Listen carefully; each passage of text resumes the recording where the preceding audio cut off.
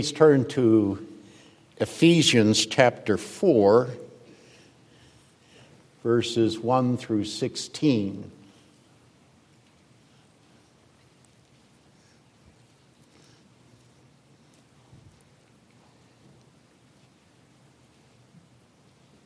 If you have picked up an outline this morning, and if you've seen it, you may be overwhelmed with all the texts and references in there. Please do not be. Okay, there are a number of people that have communicated with me that they do further study during the week, and especially as we look at the aspect of church government, many of us probably still have questions about really what Presbyterianism is. Okay. And so hopefully these references are there to help you in terms of Scripture if you want to look them up. That's all they're there for, in terms of maybe your own personal reference. Okay? So you do not have to be overwhelmed in the sense of looking all these texts up during the message. That is not its purpose. The purpose is for you to think about, if you're wondering about Presbyterianism, if that's on your heart and on your mind, or what does it mean, or what do we really hold to, then you have this before you as you go forward. I do have a kind of a map now. I got a pretty good idea where I'm going to go in terms of the messages in the future. It is my hope, Lord willing, next week to look at the classic Acts 6 passage, okay, on deacons. So this week, again, is a kind of introductory statement to make sure we lay the foundation, especially in terms of the various church offices. Anyways, Ephesians chapter 4. Here, listen carefully to the holy word of God, verses 1 through 16. You will notice that it does very much dovetail with what we saw to the Corinthian church. I, therefore, a prisoner for the Lord, urge you to walk in a manner worthy of the calling to which you have been called, with all humility and gentleness, with patience, bearing with one another in love, eager to maintain the unity of the Spirit in the bond of peace. There is one body and one Spirit, just as you were called to the one hope that belongs to your call. One Lord, one faith, one baptism, one God and Father of all, who is over all and through all and in all. But grace was given to each one of us according to the measure of Christ's gift. Therefore it says, when he ascended on high, he led a host of captives, and he gave gifts to men. In saying he ascended, what does it mean but that he had also descended into the lower regions, the earth? He who has descended is the one who has also ascended far above all the heavens, that he might fill all things. And he gave to the apostles, prophets, the evangelists, the shepherds, and teachers to equip the saints for the work of ministry, for building up the body of Christ, until we all attain to the unity of the faith and of the knowledge of the Son of God, to mature manhood, to the measure of the statutes of the fullness of Christ, so that we may no longer be children tossed to and fro by the waves and carried about by every wind of doctrine, by human cunning, by craftiness and deceitful schemes. Rather, speaking the truth in love, we are to grow up in every way into him who is the head, into Christ, from whom the whole body, joined and held together by every joint with which it is equipped, when each part is working properly, makes the body grow so that it builds itself up in love. Let's pray.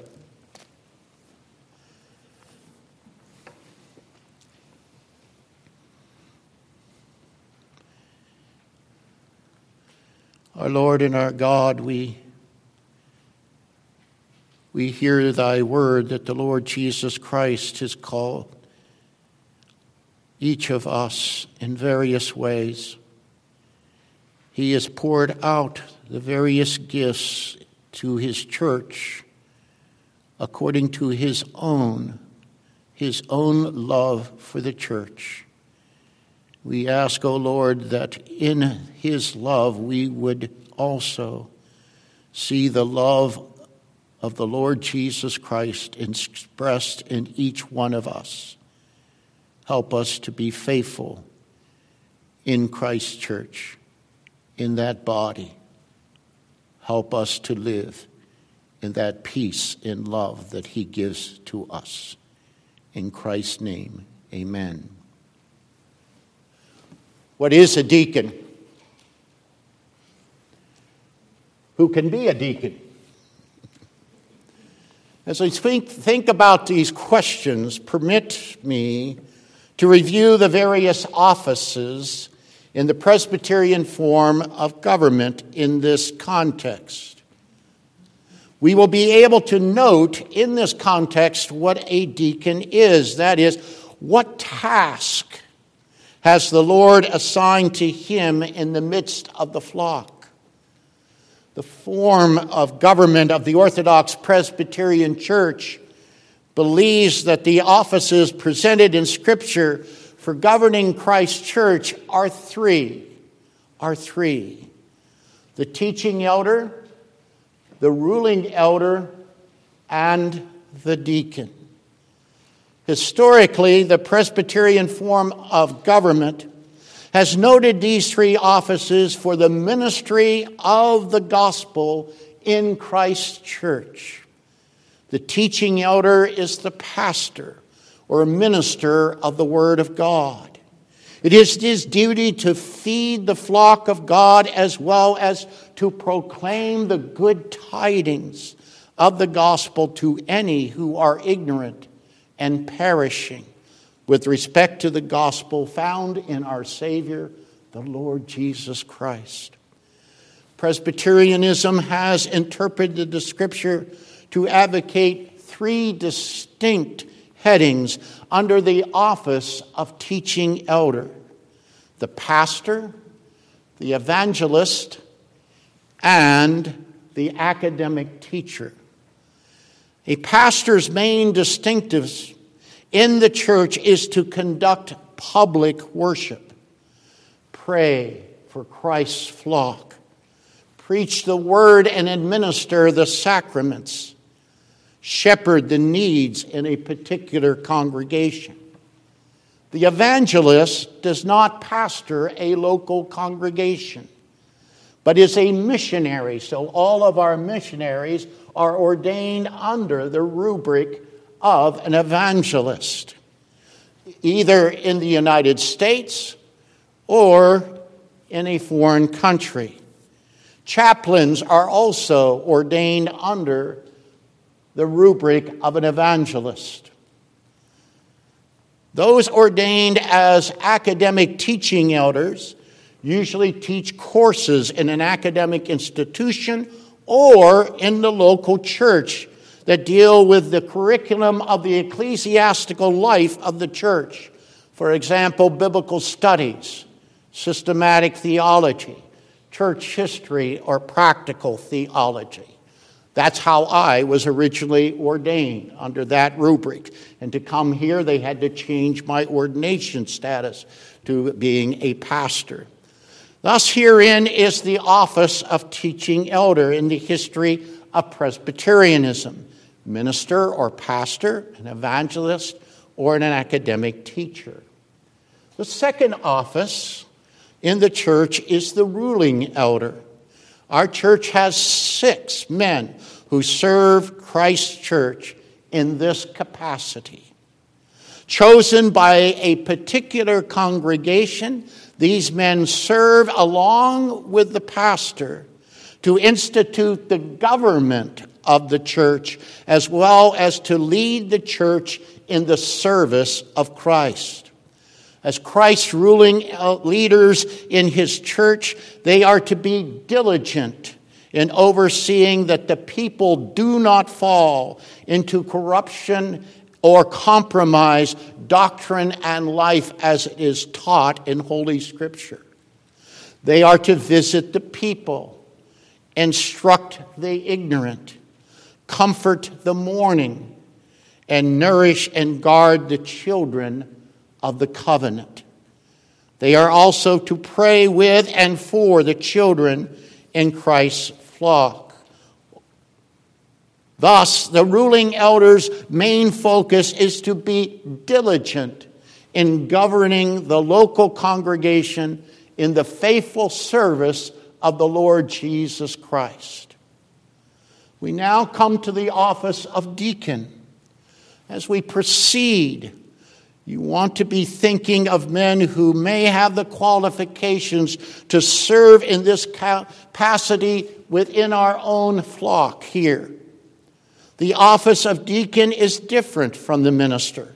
Again, the minister, word and sacrament, and the ruling elder in charge of the government of the church.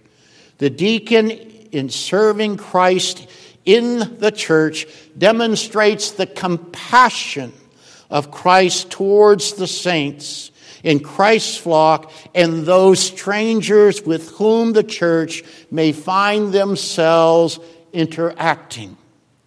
They are stewards of the resources that the local church has been given in order to directly care for those who are in need or distress.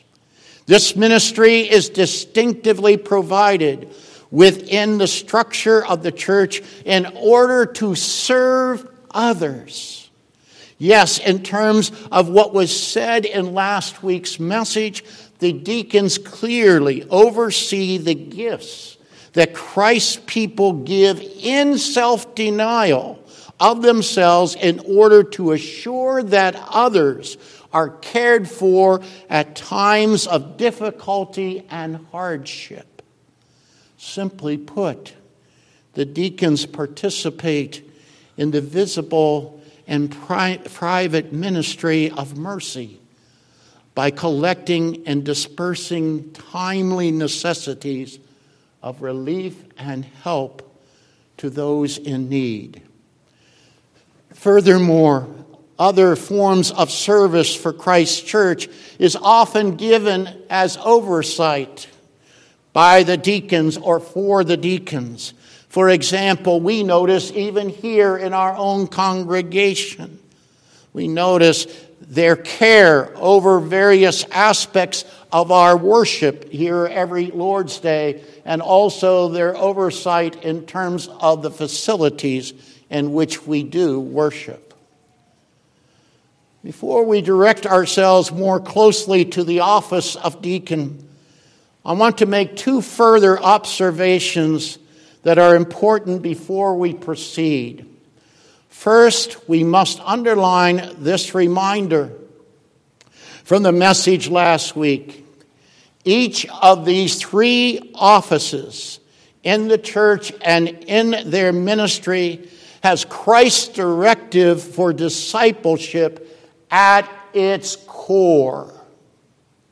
Following Christ's actions and living the life of self-denial as he goes to the cross for his people in Jerusalem, each office bearer in Christ must deny himself, must lose their life, take up their own cross, and follow their Redeemer. Indeed, Christ is the model servant as the head of his church. But discipleship, servanthood, does not stop there. We also noted last week that all the covenant members of Christ's visible church, and notice how I have worded that, all the covenant members. What does that mean? What does that mean? Young people, are you listening? What does that mean? Means even if you are a non-communicant covenant member, as well as those who are communicant covenant members, also live the life of discipleship and servanthood in the covenant church. We see that even in the midst of this congregation with many of our young people in terms of how they serve us each week and the things that they do. That is called upon in terms of the Word of God. They themselves, like all of us, have the prescription of Christ upon them of discipleship and servanthood. But in this context, we want to accent the following point. Christ, as the head of his church, crystallizes order. Crystallizes order in his church. He puts in place distinct functions of servanthood under his headship. What is the distinctive function of the teaching elder as servant? Basically, he is the minister and servant that preaches the word and administers the sacraments. What is the distinctive function of the ruling elder as servant? Basically, they minister and serve as governors of the church, nourishing and guarding her without compromise in doctrine and life. What is the distinctive function of the deacon as servant? Basically, they minister and serve as stewards of the resources of the local church in order to care for the needy and the suffering. In fact, the Greek word for deacon means servant. And thus, this particular church office crystallizes the visible expression of mercy servanthood more than any other gospel office in Christ's church. Keeping these things in mind brings me to a second important observation. As we have stressed that all the officers in Christ's church are to be viewed as servant disciples, and as we have stressed that all the common members in Christ's church are servant disciples as well, we need to understand in a biblical and Presbyterian form of church government that there is no hierarchy, as we see in Roman Catholicism with a pope and some of the other Protestant churches, such as the Greek Orthodox and Anglican churches. The fine, astute Dutch theologian Herman Bavinck perceives well that the New Testament church is not hierarchical. Under the pouring out of the Holy Spirit, the reason that I read those texts for you this morning, under the pouring out of the Holy Spirit in the Spirit's directive in forming the New Testament church, under the headship of Jesus Christ, Bavinck points out that nowhere in the New Testament will you find the idea of an elite clerical class of church office. As the New Testament church starts to take shape on the day of Pentecost, the Holy Spirit was poured out upon Galileans who were given the ability to speak in various languages, which would be truly recognized by those present in their native tongue. all the nations are equally hearing the gospel of the good news, calling all equally, Jew and Gentile, son and daughter, young men and old men, male and female servants, everyone to repentance and faith in Christ. Did you listen carefully to the call of worship this morning? It's right from Joel 2, going to Pentecost. All those who come to a saving faith in Jesus Christ are led by the same Spirit in a life producing fruit in the service of Christ. Every member of Christ's church who truly believes in Christ receives his blessed atoning as the teaching of the triumphal gospel of grace abides in every believer's heart.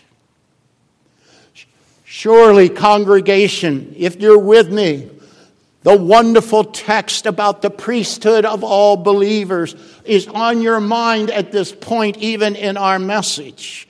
Yes, all those who believe, not an elite group within the church, are the equal and essential stones that make up a spiritual house. And into that house of shrouded glory, a holy priesthood of believers enter to offer spiritual sacrifices acceptable to God through Jesus Christ. You know what I've just quoted. 1 Peter 2:5. Indeed, those who have entered into such a grand saving faith in Christ are the objects of God's sacred love, and the Scripture, the New Testament, calls you saints. Saints. They are surely wrapped in the arms of their loving Savior as his cherished possession. The New Testament church begins with the Holy Spirit coming upon various tongues of the nations, of all humans created in the image of God equally. And it is in this context that we cannot deny that the Scriptures speak of a distinction between the shepherds and the flock, leaders and followers. You see, congregation, in the hierarchical system of church government like Roman Catholicism, the distinction between the clergy, the priests, and the laity, the common person in the church, is one in which the priests, the clergy, view themselves as superior to the laity and take such vows of celibacy to prove their superior spiritual life before the Lord and before the common people in the church.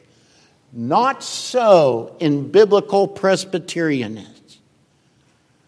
The distinction between the officers in the church and laity has nothing, absolutely nothing, to do with the officers having a superior spiritual life in comparison to the common people in the pew. I used to say this statement constantly in the classroom to drive this point home, even as I was a teacher of Bible and Christian doctrine. I would say to the students, many of you are definitely before the Lord more holy than I. And it's the same in this congregation. It's the same here. Because I'm before you does not make me superior in any way spiritually to you? Not in any way. Now, you're not allowed to follow me around every day to find out.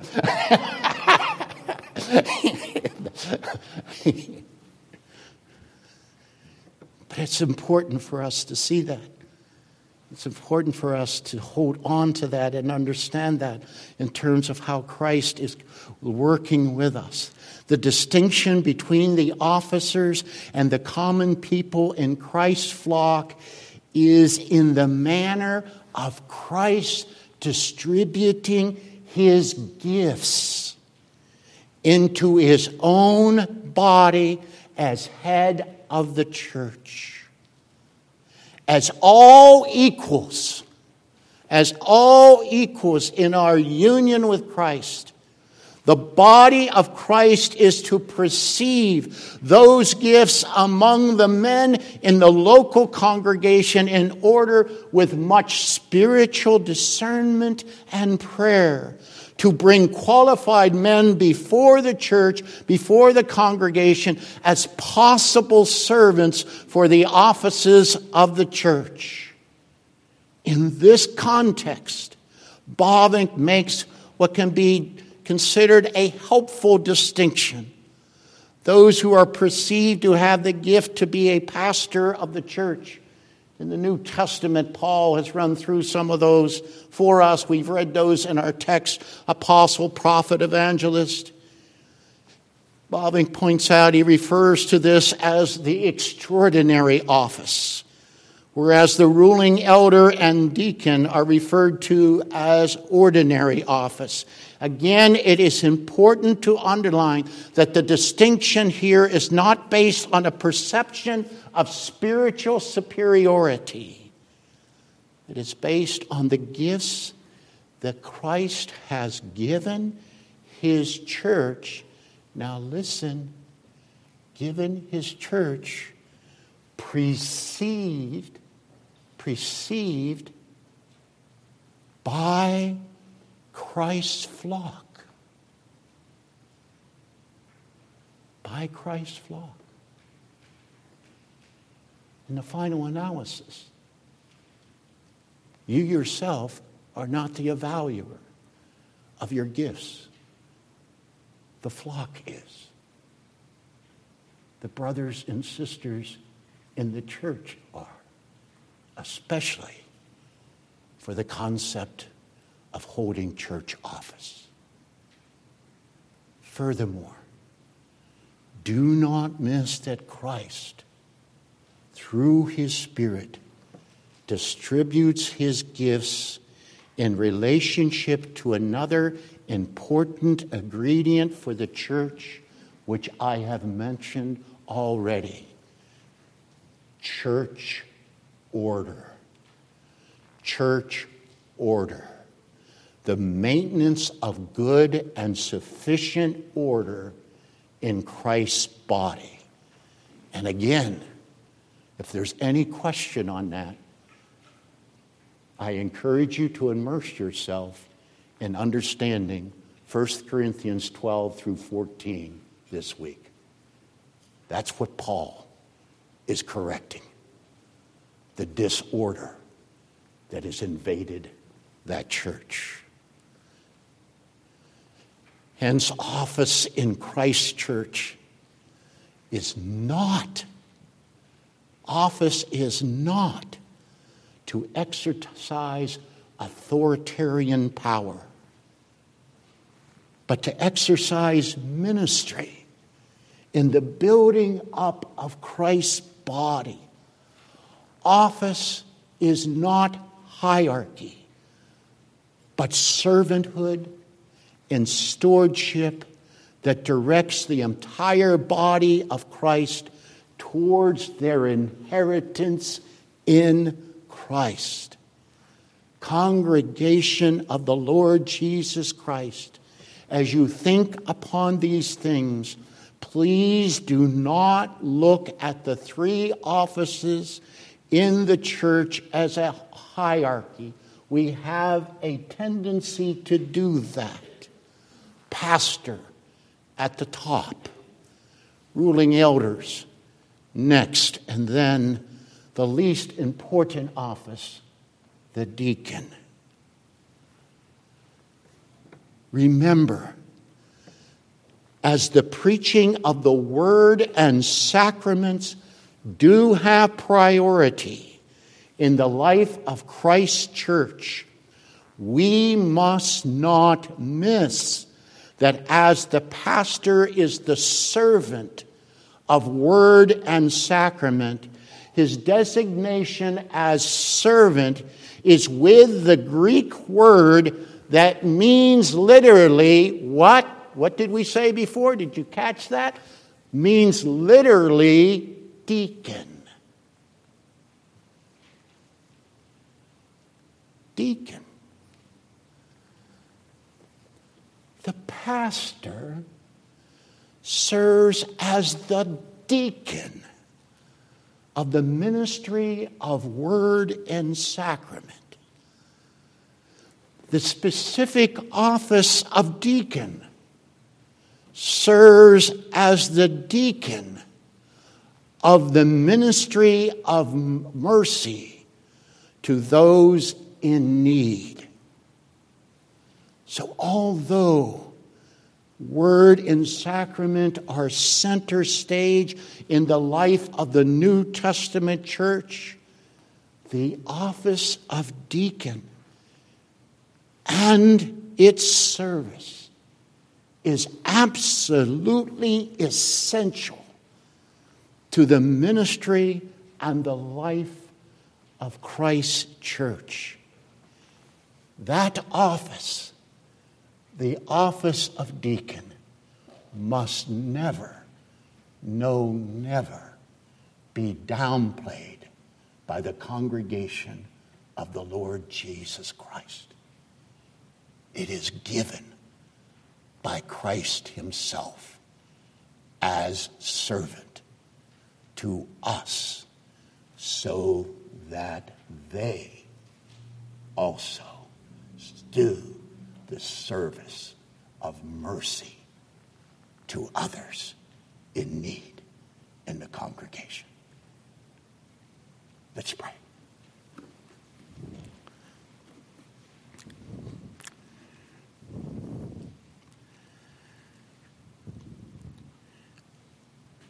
Our Lord and our God, we are so thankful for how thou dost supply the church with multiple gifts for the body and the nourishment of that body. We praise your name for the three offices. And we ask, O Lord, that we ourselves would see those offices in biblical consciousness, and that we would understand the great service that the Lord Jesus Christ serves each of us through the orderly aspect of the office of deacon in his church. We ask, O Lord, that thou wouldst raise up men, even in this congregation, who have that gift. And we ask, O God, that the congregation would be perceptive of that. In Christ's name, amen.